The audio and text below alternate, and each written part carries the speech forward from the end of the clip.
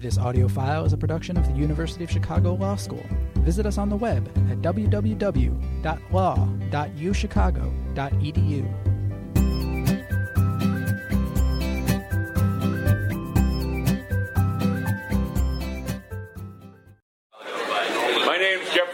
For those of you who don't know me, and I have the pleasure of introducing our keynote speaker this afternoon, Tracey Meares, the Walton Hamilton Professor of Law at Yale University. It's my opportunity to do this because when I served briefly as interim dean of the law school, I invited Tracey to come speak, and this is one of the benefits of that service. Tracey Meares received her JD right here at the University of Chicago Law School in 1991. And amazingly, probably for Tracey as well as for me, this spring marks the 25th anniversary of her graduation from law school. It's okay, Tracey, don't look at it. I happened to be with Professor Meares at a reception the other night for the John Howard Association, a wonderful organization in Chicago that works to improve the quality of Illinois' prison system. And one of the guests there told me that Professor Meares had just informed her that after earning her undergraduate degree from the University of Illinois in engineering, she was contemplating going to law school. But being an engineering student, she really didn't know very much about law school. And without much thought, she was at least tentatively planning to go to Georgetown. But according to the story, the then dean of the University of Chicago Law School gave Tracey an offer, quote, she couldn't refuse. And so she wound up serendipitously here as a student at the University of Chicago. And I'm pleased to say that I was that dean. It was one of the best decisions I ever made as dean in terms of bringing people to the law school, with the exceptions, of course, of hiring Barack Obama and Elena Kagan. Sorry, Tracey. In any event, upon graduating from the law school, Professor Meares served as a law clerk for Judge Harlington Wood on the United States Court of Appeals for the Seventh Circuit, and she then spent several years working for the Department of Justice.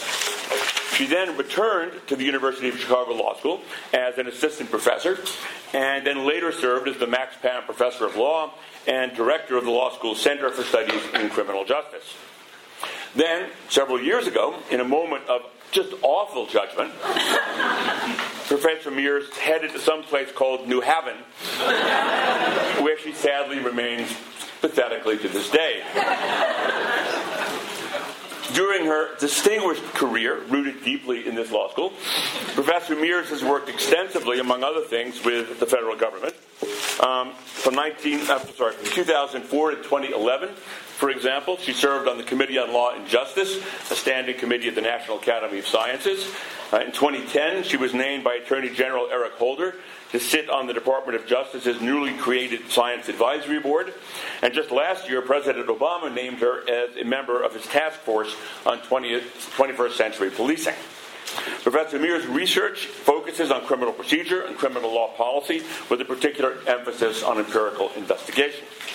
She's published a long list of influential scholarly articles and important books, including among them Legitimacy and Criminal Justice, A Comparative Perspective, and Urgent Times, Policing and Rights in Inner City Communities.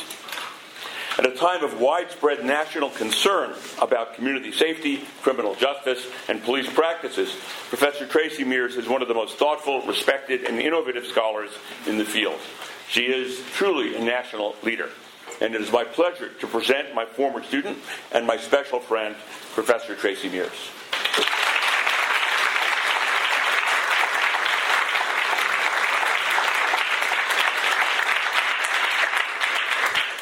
Thank you, Jeff, for that generous introduction. I was honored to be asked by the leaders of the University of Chicago Legal Forum to give this keynote, and thrilled, really, to be able to come back home. Hyde Park has changed in so many good ways, but I admit to feeling sad about the demise of Ribs and Bibs. The food wasn't great, but the sniffs were incomparable. I thought a great deal about what I wanted to say today. My primary goal, actually, had to run back and get my prop, was to emphasize the hard work, great work, really, that I did with 10 of my other colleagues who ranged from police chiefs to young activists to civil rights lawyers to union representatives. And we all serve together on the President's Task Force on 21st Century Policing. And this task force, as many of you know, was created in the wake of the shooting deaths of Michael Brown in Ferguson and the death of Eric Garner in New York at the hands of New York City police. The President was especially concerned about the unrest that followed these incidents, and he stated, it's actually a quote that's on the back of this report, I'm going to read it, when any part of the American family does not feel like it's being treated fairly, that's a problem for all of us. It's not just a problem for some. It's not just a problem for a particular community or demographic. It means we're not as strong as a country as we can be, and when applied to the criminal justice system, it means we're not as effective in fighting crime as we could be. Our task force was charged with examining how to foster building strong collaborative relationships between local law enforcement and the communities they protect, and to make some very specific recommendations to the President on how policing practices can promote effective crime reduction while building public trust, a theme that you heard a little bit about today for those of you who are in the much colder Room 5. The first pillar of our report is called Building Trust and Legitimacy, and I think that's the foundation of good policing. So that's what I was going to talk about today, and I'm going to actually hit on that topic. But there's a slight detour, and that detour comes because I was just here last week, sadly not in Hyde Park. I was in town for the International Association of Chiefs of Police annual conference, and there I heard FBI Director James Comey speak at PERF. That's the Police Executive Research Forum to non-insiders. PERF has an annual town meeting. And because I heard him speak at that gathering, I decided to shift the emphasis of my remarks a bit. At that meeting, Comey, who is, like me, an alum of this law school, he echoed there what he had said here just a few days before, maybe even in this room, I don't know. He worried about a national spike in homicide, and he said, referring to a conversation that he said he had with an officer who told him that this officer felt he was under siege because people are watching him with a cell phone, and this officer told Director Comey that he didn't feel like getting out of his car. I'm going to quote Director Comey. He said, "I don't know whether this explains it," and presumably he's talking about the national spike in homicide, entirely. But I do have a strong sense that some part of the explanation is a chill wind blowing through American law enforcement over the last year. And that wind is surely changing behavior. That wind is surely changing behavior. Now, I'm going to leave aside, for the moment, whether there really is a national surge in homicide that we need to explain at all, and whether, even if there were this national trend, whether there is any reliable, serious data that there is a change in police behavior, as opposed to anecdotal reports of understandable changes in feelings and attitudes of police, who are now being more closely scrutinized than ever before. That could be partially responsible for this change. I'm happy to return to both of these topics, but here's what I'd like to focus my remarks on today, and that is that I think the public safety narrative has lost its way. It needs to be redirected and reshaped. And that's why I chose the provocative title. I don't even know if any of you know my title, but Ruby Garrett told me I had to have a provocative title for C-SPAN. My title is Against Public Safety and For Public Security. Now let me explain. The President's Task Force report makes public trust central to the mission of policing, and the question is, how do we do it? The public safety narrative, and by that I mean the narrative that makes what police do, the number of police, particular police strategies, where police go, absolutely central to crime reduction, I'll call it police effectiveness, suggests that public support for police is directly related to the public's evaluations of police effectiveness. This turns out not to be the case. You might find that surprising today in a world in which there's so much discussion of police effectiveness in media, policy circles, and the like. Comey's remarks, I think, reflect this. The notion of a Ferguson effect itself suggests that there is a crisis that we might need, such that we might need to sacrifice police effectiveness at crime reduction in order to fulfill our concern about police accountability, lawfulness, etc. Now, it might surprise some of you in this room who are under the age of 30, and Jeff has totally outed me. I can't even pretend that I'm under the age of 30 anymore. Thanks, Jeff. It might surprise you to learn that the idea of police effectiveness at crime reduction, that is a metric that should matter with respect to evaluation of police, is actually a metric of relatively recent vintage. For decades, many scholars of policing and police themselves believed that law enforcement actually had little impact on crime rates. Venerable police scholar David Bailey, who several in this room actually know well and has worked with, summed up this view nicely in his 1994 book, Police for the Future. And I'm going to quote, "The police do not prevent crime. That is one of the best-kept secrets of modern life. Experts know it, the police know it, but the public does not know it. Yet, the police pretend they are society's best defense against crime and continually agree that if they're given more resources, especially personnel, they will be able to protect communities against crime. This is a myth." Now today, of course, police executives are expected and expect themselves to reduce crime in their jurisdictions. Policing's potential to impact crime rates is conventional wisdom, actually, thanks in large part to the work of folks in this room, like David Weisberg. Where is he? There's David. Frank Zimmering, also, there he is, right there, sitting right next to David. Thank you. And other folks across the Midway, like Steve Levitt, whom some of you know. However, as my colleague Tom Tyler noted in his testimony before the task force a few months ago, while police seemingly have become better and better over time at reducing and addressing crime, surveys indicating levels of public support for and confidence in police have remained relatively flat over the same period of time in which crime rates have fallen precipitously. And so if perceptions of trust and confidence were grounded in assessments of police effectiveness, this isn't what we should be finding, right? So one might ask then, if police effectiveness doesn't drive public trust, what does? Another answer might be police lawfulness. Again, in light of repeated incidents of quite shocking police brutality, consider here the tragic death of Walter Scott in North Charleston, South Carolina, who was shot in the back by a white police officer as he fled. We might think that commitment to the rule of law, and especially constitutional constraints that shape engagements between the public and the police, would support public trust. But of course, police compliance with the law is a critical component of a legitimate state. Now, there are a couple problems with how to think about that relationship and public trust. One, of course, is whether we have an objective measure of police lawfulness. We heard a little bit about that today in Frank Zimmering's report about how we count police or civilian deaths at the hands of police. He gave us some very interesting data about that.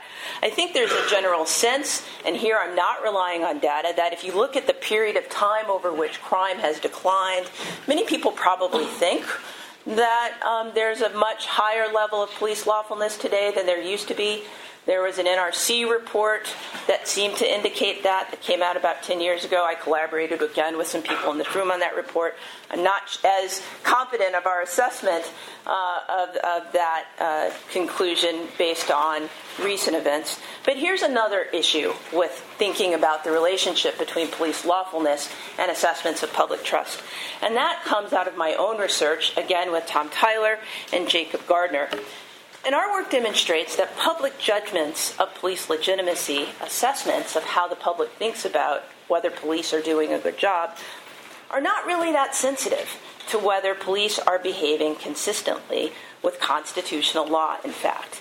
Because the public doesn't define lawfulness or determine sanctioning through the same lens of legality that police and other legal authorities use. Now, this research that I'm talking about is forthcoming in the Journal of Criminal Law and Criminology, and it's called Lawful or Fair, How Cops and Lay People View Good Policing. We have some empirical evidence, right, showing that there's this disjuncture. So if our goal is promotion of public trust, then we have to recognize that while both police effectiveness at crime reduction and police lawfulness are both relevant, neither alone is sufficient. I think the public safety narrative lost its way when many of its major advocates began to argue that police effectiveness at crime reduction has become self-justifying. That police effectiveness at crime reduction is a warrant for itself. It's not. We need a new narrative, and I've decided to emphasize the word security as opposed to safety. There may be a better phrase. Maybe you don't like security. But here's the primary point. We need a mission statement for policing that recognizes that people desire to be kept safe from each other, security against private predation, as well as be free from government repression, security against government overreach. And that pursuit of both at the same time is not a zero-sum game. How to achieve both? I think the answer is fairly clear, or at least part of the answer, and that is with and through a commitment to policing that makes legitimacy and procedural justice central to its mission.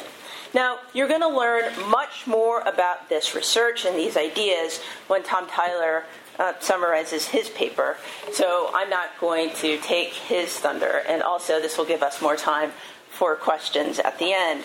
But I'm going to sketch out a few basic points here now. And here's the basic theory. People's conclusions regarding their assessment of the fairness of legal actors, institutions, and law does not flow, really, or primarily, from their assessments of the police effectiveness at tasks such as crime reduction or apprehension of wrongdoers. People tend to place much more weight on how authorities exercise their power as opposed to the ends for which that power is exercised. And researchers have studied public evaluations of police officers, judges, political leaders, managers, teachers, and the findings are pretty consistent.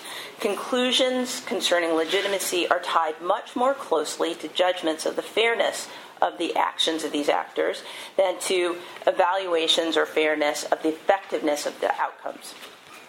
So, in the social psychological literature, judgments regarding fairness depend on four factors primarily. First, participation or voice is an important element. People report much higher levels of satisfaction in encounters with authorities when they have opportunities to explain their perspective on those encounters. This is also true as you generalize up. So participation and opportunities to engage in strategies, to have commentary on lawmaking and so forth, all of these things are general examples of voice. Second, people care a great deal about the fairness of decision-making by authority. And by this, I mean they're looking to indicia of decision-maker neutrality, objectivity, and factuality, transparency, consistency. Third, people care a great deal about how they're treated by an organization's leaders and representatives. Specifically, people desire to be treated with respect for their rights and politeness. And fourth, in their interactions with authorities, people want to believe that the authorities that they are dealing with are acting out of a sense of benevolence toward them. By this, I mean what people are looking for is a sense of the motives of the authorities that they're dealing with. They want to believe that they're sincere and well-intentioned. Basically, what members of the public want is to believe that the authority that they are dealing with, let's say a police officer, believes that they count. I'll repeat that again. if I'm a member of the public and I'm dealing with a police officer, I want to believe that that police officer believes that I count. Even if, of course, that officer doesn't really believe that, right? That's kind of the trick part about this, that it's all about my perceptions, your perceptions, the public's perceptions. And the way that we operate in the world is that we're making these assessments by evaluating how we're treated in these interactions. These dynamics are inherently relational. They're not instrumental, right? Rather than being primarily concerned with outcomes and individual maximization of utility, and I am saying that in this room, legitimacy-based compliance is centered on individual identity. Okay, there's a lot more to be said about that and why that's true. I don't actually have time to go into that. Maybe we can talk about it at the end. And as I said, I'm sure Tom is going to talk more about that this afternoon. But here's one implication of this. Is when police generate good feelings in their everyday context, it turns out that people are motivated to help them fight crime. And we can expect that when they are, that there will be lower crime rates in communities. But this isn't the only benefit of this approach, right? Another approach and benefit of authorities treating members of the public with dignity and fairness is more healthy and democratic communities. And finally, if that weren't enough, the research actually shows that when officers take this approach, it is better and healthier for them on the street. So, how do we get there? The President's Task Force made a number of recommendations. I'm going to highlight just a few of them, but I do encourage you to read this report. There are a large number of important, concrete, doable recommendations, actually, and it's going to take all of us working together to get these recommendations implemented and make a change. So first, the task force recommended that law enforcement agencies embrace what we call a guardian mindset in order to promote public trust and legitimacy. Now, this recommendation encapsulates the thinking of another task force member whose name is Sue Rare. She was a sheriff in Washington State for a very long time. And she's written that officers must make a shift from a warrior mindset to a guardian mindset. We might think that the warrior mindset is about crime reduction at all costs, right? No. Guardian mindset is different. The guardian mindset actually emphasizes the behaviors that are consistent with procedural justice and legitimacy, among other things. Importantly, this is going to be a cultural change that has both internal and external aspects to it, and that police officers will have to be treated with procedural justice within their own organizations if we're going to expect them to carry out this kind of behavior on the street. I think this recommendation is actually a tall order. As I said, it requires organizational change in agencies. It requires policing agencies to change the way the officers are trained. Subsidiary strategies include diversifying the workforce. Our policing agencies need more women, more educated officers, more people of color. Training on de-escalation techniques and CIT training, I think, are a must. I could go on. I also think outside of a place like Chicago, force consolidation is also necessary. We have 18,000 different agencies. Many of them are very, very small. You can't implement this kind of change in a very tiny agency. So one of the recommendations that we make in this report is that agencies should be encouraged to consolidate to at least 50 officers or more. Second, the task force recommended that agencies acknowledge the role of policing in past and present injustice and discrimination, and how it's a hurdle to the promotion of community trust. I don't think this recommendation can be emphasized enough, and we actually talked about it today in one of the earlier panels. There have been really powerful and poignant examples of practices whereby police officials and members of affected communities have come together for conversations about dueling narratives that undermine trust. And they're really incredibly moving accounts of individual officers making decisions to acknowledge these past transgressions of those in uniform before them. Here's one story I want to talk about in particular that makes the point, I think, really well. There was a police chief, he's no longer police chief anymore, in Montgomery, Alabama. His name is Kevin Murphy. He was born a year after Representative John Lewis and the Freedom Riders famously traveled to Montgomery, where they were brutally and viciously beaten by a white mob, and then went to a church in Montgomery that literally sits across the street from the police headquarters in Montgomery, Alabama today. It wasn't then, but it is now, where they were firebombed in the church, electricity lines were cut to the church. Again, the police nowhere to be found. And one spring day in 2013, Chief Murphy was part of a delegation that welcomed Representative Lewis back to Montgomery. And in front of a large crowd, the chief said to Representative Lewis, "I want to apologize. We, the Montgomery police, failed to protect you and the other Freedom Riders in 1961. The Montgomery police were not very good to you, but today we're a better department." And he went on and explained the kinds of things they were doing and so on and so forth. And you might think that that's the end of the story, but then he takes his badge and he says, "This badge is a representation of service and protection, and in particular, promotion of individual constitutional rights of members of the public. And in 1961, my colleagues were not worthy to wear this badge, but you were, and I want you to have it now." He takes it off and gives it to him. And this was this amazing moment. You could actually YouTube it and see it on the net. It's pretty powerful. It's obviously an incredibly powerful act of symbolic reconciliation. The question is how to do this work in large scale. But it's necessary. I recall that a critical component of procedural justice is motive-based trust.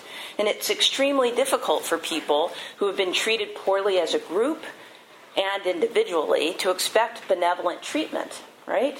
So extraordinary acts like apologies and reparative strategies are necessary and likely not sufficient. And certainly proceeding as if the past never happened, as Professor Craig Futterman noted today in his presentation before the symposium group, is not an option. Third, I want to return to where I began, and that is, it is imperative that policing agencies recognize that crime reduction is not self-justifying. Police action taken for the purpose of making communities safer, especially aggressive police action, can have the counterproductive result of destroying the very reservoir of trust on which communities and policing agencies depend for proper functioning. So the idea promoted by folks like Ray Kelly and Rudy Giuliani and maybe even former Mayor Bloomberg, that we ought to somehow balance the benefits that groups of people, such as African Americans and young African American men in particular, receive from plummeting crime rates without truly acknowledging the cost to them in terms of enforcement. And here I'm not just talking about incarceration. It's short-sighted and deeply, deeply flawed. And it's because their argument's premise is that aggressive policing is necessary to achieve crime reduction. That's just false. And critical to understand here is that promotion of public trust is actually associated with voluntary compliance with the law. This means that policing agencies can achieve their goal of enhancing public safety while at the same time pursuing the mandate of increasing public trust through greater commitment to legitimacy and procedural justice. Now, while the prescription, I think, is relatively straightforward, the process of taking the medicine is not. One might imagine the old treatment for rabies. And I'm probably dating myself, but when I was a kid, the treatment for rabies was 21 shots in the abdomen over 3 weeks. Now, I understand that's no longer the case. I think now it's like 5 shots in the arm. But when I was a kid, we were all sort of terrified by the specter of the rabies shots in the gut, and I'm afraid of dogs to this day because of the rabies treatment. I think that the path to police reform will be something like this. A narrow prescription that we all understand, it's clear, that's difficult to endure, but worth it. Because the alternative, literally, is death. Change will be painful for policing organizations. There will be resistance. There already is. Path dependency is strong. There's a sense of righteousness. Change will be difficult for the affected communities, especially communities of color. Think of disadvantaged neighborhoods in Baltimore, for example, who've long distrusted police, or the kids that Craig Futterman was talking about today. There will be resistance. There already is. Path dependency is strong. There's a sense of righteousness. So why should we be hopeful about this? Well, there are all sorts of examples of changes at foot. In fact, a primary example happened just in this state, in Illinois. Governor Rauner, as I understand it, has signed the omnibus police reform legislation that was passed almost unanimously by both houses. And this is a 135-page bill. I don't know if any of you have looked at it. It's got all kinds of stuff in it. A requirement for this kind of police training on procedural justice, implicit bias. It's got regulation on body cameras. It even requires that every police officer, when they stop a person, give that person a receipt that has the officer's name, badge number, and the reason for the stop. Jeff, data. There's new requirements in Massachusetts for training like this. The Attorney General of California has required wholesale training of every policing agency in the state. The New York Police Department has recently announced that it will begin to document every single use of force, including the kind of force used in stops. There is movement and response to the national conversation. But I think we need deeper change. If you go to the website of the Invisible Institute, organized by Jamie Calvin, you'll see videos of a handful of teens recounting their experiences with Chicago police. Some of you, if you were in the symposium room today, have already seen some of these videos. And Craig Futterman, who teaches at this law school, refers and describes to the world that the kids live in, that they describe, as one governed by an alternative constitution. Now that description resonates with me. I think we're in the midst of a national moment right now, one in which we are trying to understand and work toward the terms of citizenship in a very real way that neither the first nor the second Reconstructions achieved, even though those reconstructions may have provided the legal architecture for doing so.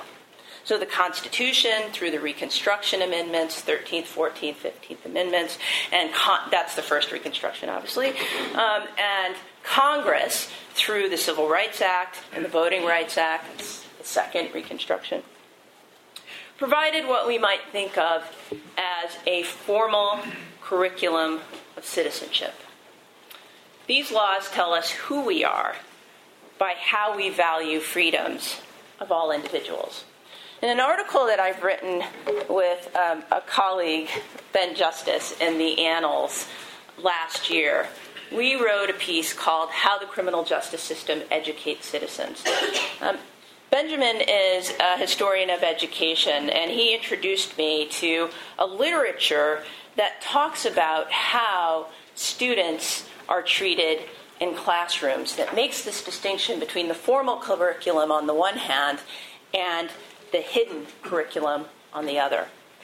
And so I was really moved by Craig's work with these teens because it really reflected this idea of the dichotomy between the formal curriculum on the one hand and the hidden curriculum on the other. This idea of the hidden curriculum comes from these educational researchers who look at how classrooms are organized, who are the mascots, where the kids sit in the lunchroom, who is called on or who is not in civics class. When the hidden curriculum clashes with the formal curriculum, we're provided with instruction about who is and who is not a citizen. Citizens are those whose treatment by a legal authority is completely consistent with the formal curriculum of rights. Those whose treatment is not consistent, their hidden curriculum is totally different. We might even say that those folks we get instruction on who the anti-citizen is. Some have said that we are actually in the nascent moments of a third Reconstruction. I hope so. I'd like to think that this time we'll get it right. But how do we do that? Well, one answer might be to rely on this idea about the distinction between the formal curriculum on the one hand and the hidden curriculum on the other. And once we have a system in which the formal and hidden curricula are the same for everyone, then we will have achieved the goal of the third Reconstruction. So let's hope that we are on the path to its achievement. Thank you.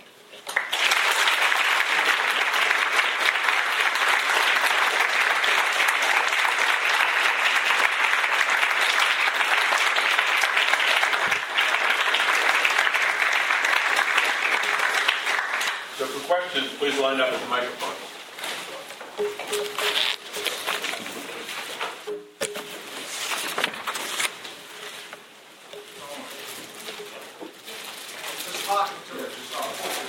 Yeah, Tracey, your attempt to change the narrative about policing is absolutely on target. It's actually the right thing. In such matters of public affairs, controlling the narrative is really crucial. That's really thinking and policy. You indicated you were somewhat uncomfortable with the term public security. I think your instincts are correct. Absolutely. And for the following reason, I think that the term public security calls to mind for too many millions of people, national security, homeland security, and those terms have been used to justify all sorts of excessive and illegal government actions. So I would encourage you to give some very serious thought to finding a different term. Thank you. I should say that part of the reason why I use the term security actually is that there's another literature in the UK, and I'm referring to the work of Neil Walker and Ian Loader, who've written a book called Civilizing Security. And what they're actually trying to do is what I'm trying to do in the context of public safety. They're trying to subvert the narrative about security, the very narrative that you're talking about, to encompass a greater acknowledgement of not only individual rights, but an understanding of the way in which state agents actually constitute who we are as citizens. So, I'm doing a little bit of triage here by saying, at least in the domestic policing context, if we talk about people feeling secure in their persons, right, that will acknowledge the role that government can play in creating insecurity through their pursuit of public safety. But, I get what you're saying. Rather than just criticizing me, how about coming up with a new word? This is your idea. Okay.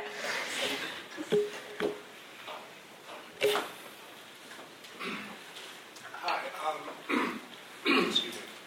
I'd be curious to hear what maybe the task force has worked on, or what your personal thoughts are on how this should be reflected in the school system, specifically within the disciplinary structure, especially looking at cases like what happened in South Carolina recently with the use of force and other more punitive measures in schools.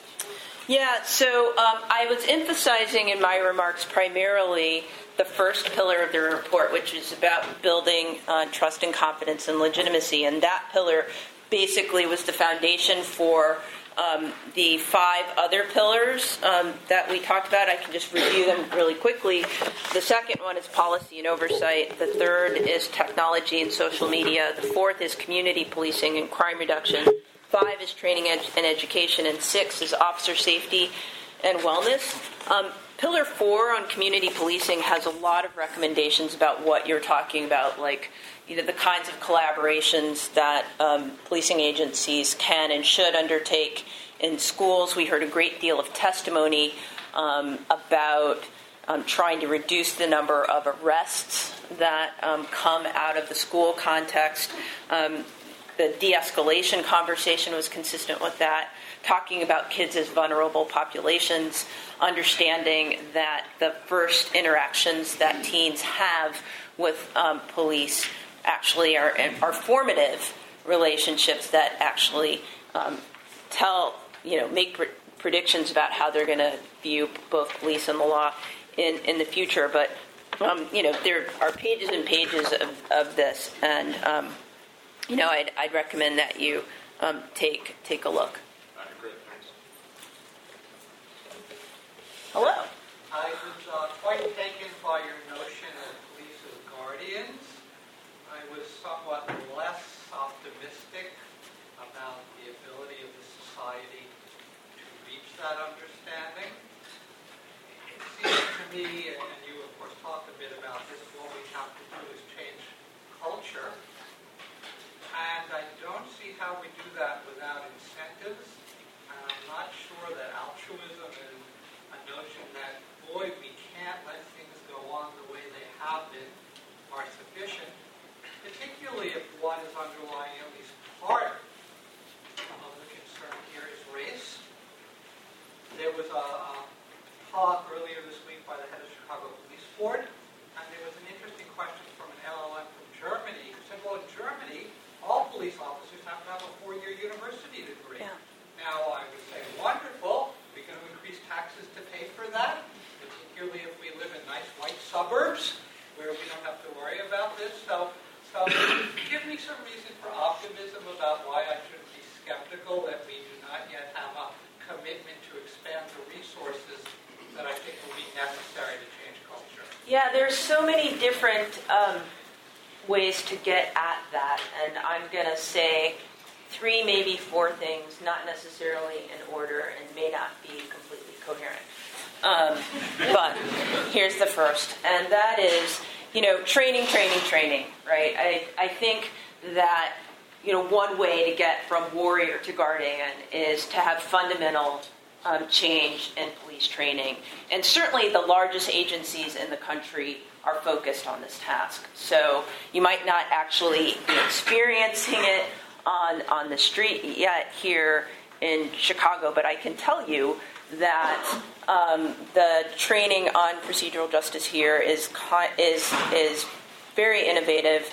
It's Chicago is a leader in doing it. They've trained over 12,000 officers and the first 8-hour module, and I don't know how many thousand they've done for the second. And implicit bias is on the way. The New York Police Department is required to reform their training out of the Floyd litigation, and that reform is underway. And I know in part that it is underway because I'm working with them, with other people to do that. And there are many recommendations about that in Pillar 5 of the report. You say, okay, but resources, right? Because New York and Chicago, while tons and tons of officers, New York has about 38,000. I said we, Chicago has about 12,000. That's a drop in the bucket when we're talking about the entire landscape of American policing. I think if we're going to have this change, we need 2 things to happen. First, the post requirements of every state to certify police officers have to actually adopt these changes and make them a requirement. So that's one. That's a legal change. And second, there have to be the resources to actually implement this kind of training wholesale. It's going to be hard to do without some kind of force consolidation. So that's one of the reasons why we recommended that in the report. Now, how does that happen? You might think that one way you do consolidation is to give agencies incentives to become bigger, with the lure of federal dollars. Turns out that fewer than half of the 18,000 policing agencies get any money from the Department of Justice at all, so why would that be an incentive? It won't be. So it's going to require some kind of incentive, I think, given by the executive leadership of every state, right? Like a governor who sort of encourages the municipalities to consolidate. How does that happen? Maybe there's a federal carrot given to the governors where you say, look, I'm going to give you more federal dollars, you state, in order to get this done. And then, we've got the regular politics that happen. So, I don't know. So in that sense, I'm not super hopeful. But I will say that, this change of the whole warrior mentality, that's relatively new too. That shift happened in the context of policing agencies believing that this is what they could do.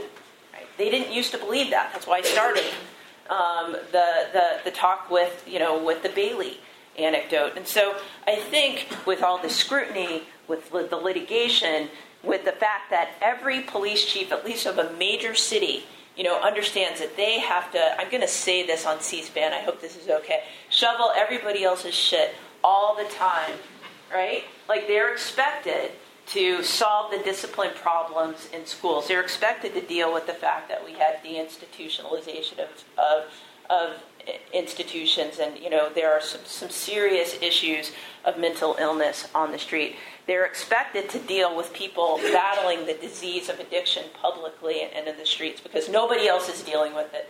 And so they are constantly looking for innovative responses, right? They're motivated.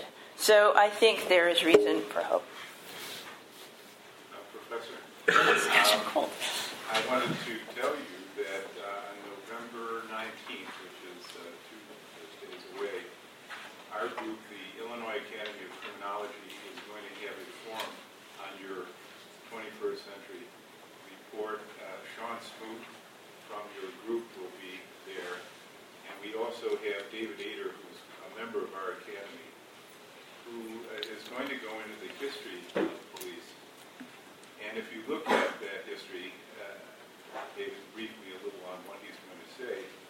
There was the Posse Comitatus, and even Robert Peel's institution of the police, the Bobbies, named for him, in England, depended on a sense of community, that the police come from the community. And I think it'll be interesting to review the findings of your task force against the light of a police history that few people know about or look into.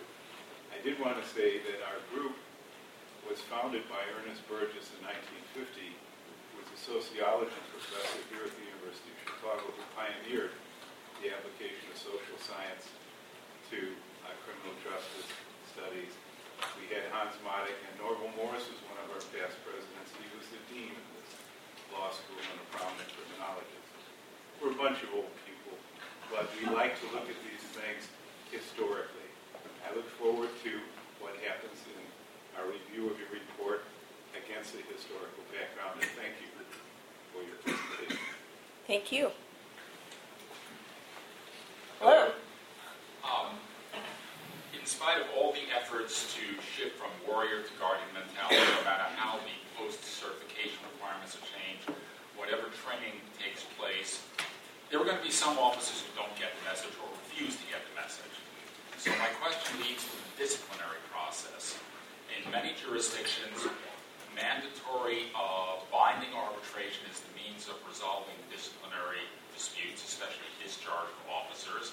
And a very common pattern is for an arbitrator hearing a discharge grievance filed by an officer to say, yes, the officer is guilty, he did X, but it's really not such a big deal. Reduce the penalty, put him back to work. Just recently, when the city of Boston attempted to have a court order set aside an arbitration decision, they were unsuccessful. The officer has been fired 3 times for 3 separate offenses, and each time reinstated to duty by an arbitrator. And there have, of course, been civil litigations relative to the underlying incidents, which have cost the city of Boston and its taxpayers substantial change. So my question is, did the commission give any consideration to these issues of how police disciplinary cases are adjudicated and how the process can be made more effective? I could give you a whole laundry list of horror stories of officers who've been put back to work by arbitrators with no question as to the guilt. It's just a question of disagreement as to the penalty. Right. Apparently in Cincinnati, two officers who, on duty, took a very intoxicated woman, escorted her back to her apartment, and then had sex with her. They were fired, and two arbitrators, separate cases, two officers concluded, no big deal, 3-day suspension, put them back to work. Okay. So, They should.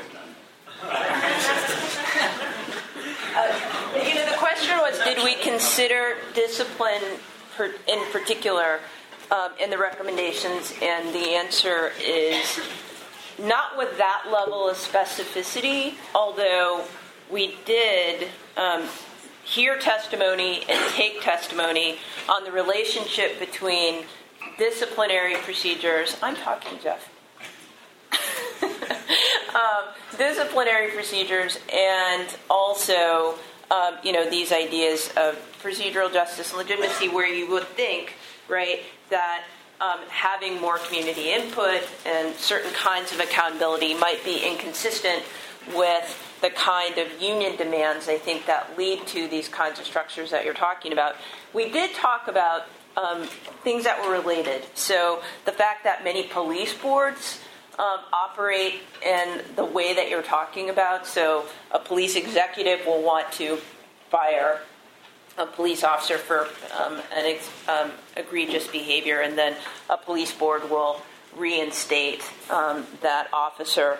And that was an example that we used to point out the complications of civilian oversight, where civilian oversight is often takes place in the form of the police board that simply reviews these kinds of decisions and is not actively involved in setting policy and articulating community goals and projects in the way that, for example, the board which is not called the board, I'm not exactly sure what it's called in Los Angeles. The Los Angeles version of the police board is not just reviewing particular police decisions or executive decisions. But I think you're pointing out this issue of discipline and the like is a jumping off point for me to say that while there's a lot of good stuff in there, we did this report in 57 days. Okay, 57 days. So the chairs were appointed on December 1st. The rest of the committee or the task force was appointed on December 19th. We started our work on January 13th, and it was an all-out sprint. We had 150 witnesses who testified before us in certain hearings. We had hundreds of pages of written testimony and put together what I think is a pretty good document in that time period. But, it's not enough. It's not complete. There are many, many other things to say and be said. And I think the other point to bring up is this idea that you're bringing up, also Craig did too, this idea of accountability, I think, is a critical aspect of building trust, right? You're not going to trust agencies or individuals in the context of agencies who aren't held accountable for wrongdoing. So we definitely have to figure that out. Time for one more question. So I'm very interested in how you're defining the role of police as from a perspective of guardianship, and it makes me wonder if there's any policy initiatives that seek to, rather than having police shovel everyone's crap, having the social services that are necessary instead take the role. So, are there any policy solutions that are actually being played out or considered that would reroute some of these resources to things like mental health services, municipal services, better schools, not shutting down schools, and other things that might get to the source of the needs of Right. So I should say that there were two overarching recommendations in the report that your comment makes me think that I should point out right now. And one of them was a recommendation that the president form another crime commission. That we basically haven't had an overall review of the criminal justice system since 1967, and it's about time. Right? So that was one. But the second is, and I'm going to read this, the president should promote programs that take a comprehensive and inclusive look at community-based initiatives that address the core issues of poverty, education, health, and safety. And that's what you're talking about. And so our focus was pretty narrow, so we couldn't do everything, but we did talk about things such as, I'll give you an example, having 911 triage.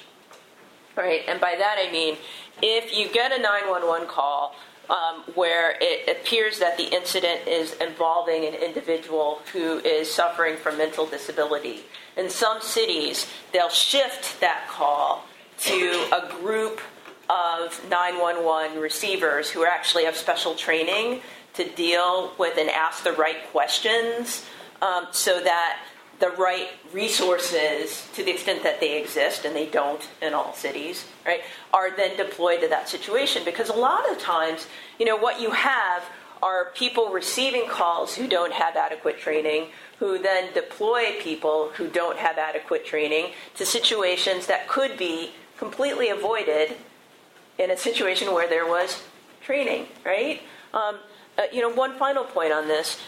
You take a place like the UK, where, yes, I know there aren't as many guns, etc., but, they have a kind of the police there have an overarching sort of motto about preservation of life at all costs, right? When an officer is sent to a situation, I'm not talking about in custody deaths there, which is another issue, but if you had a person with a mental disability who is facing an officer with a weapon or the like, most of the officers there, as I understand it, are trained to simply slow the situation down. You go get the sandwiches, I'll go get the coffee, and we'll wait the person out. And that's just not what happens here.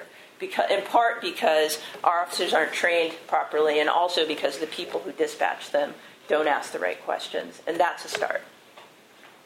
Please join me in thanking Professor Meares.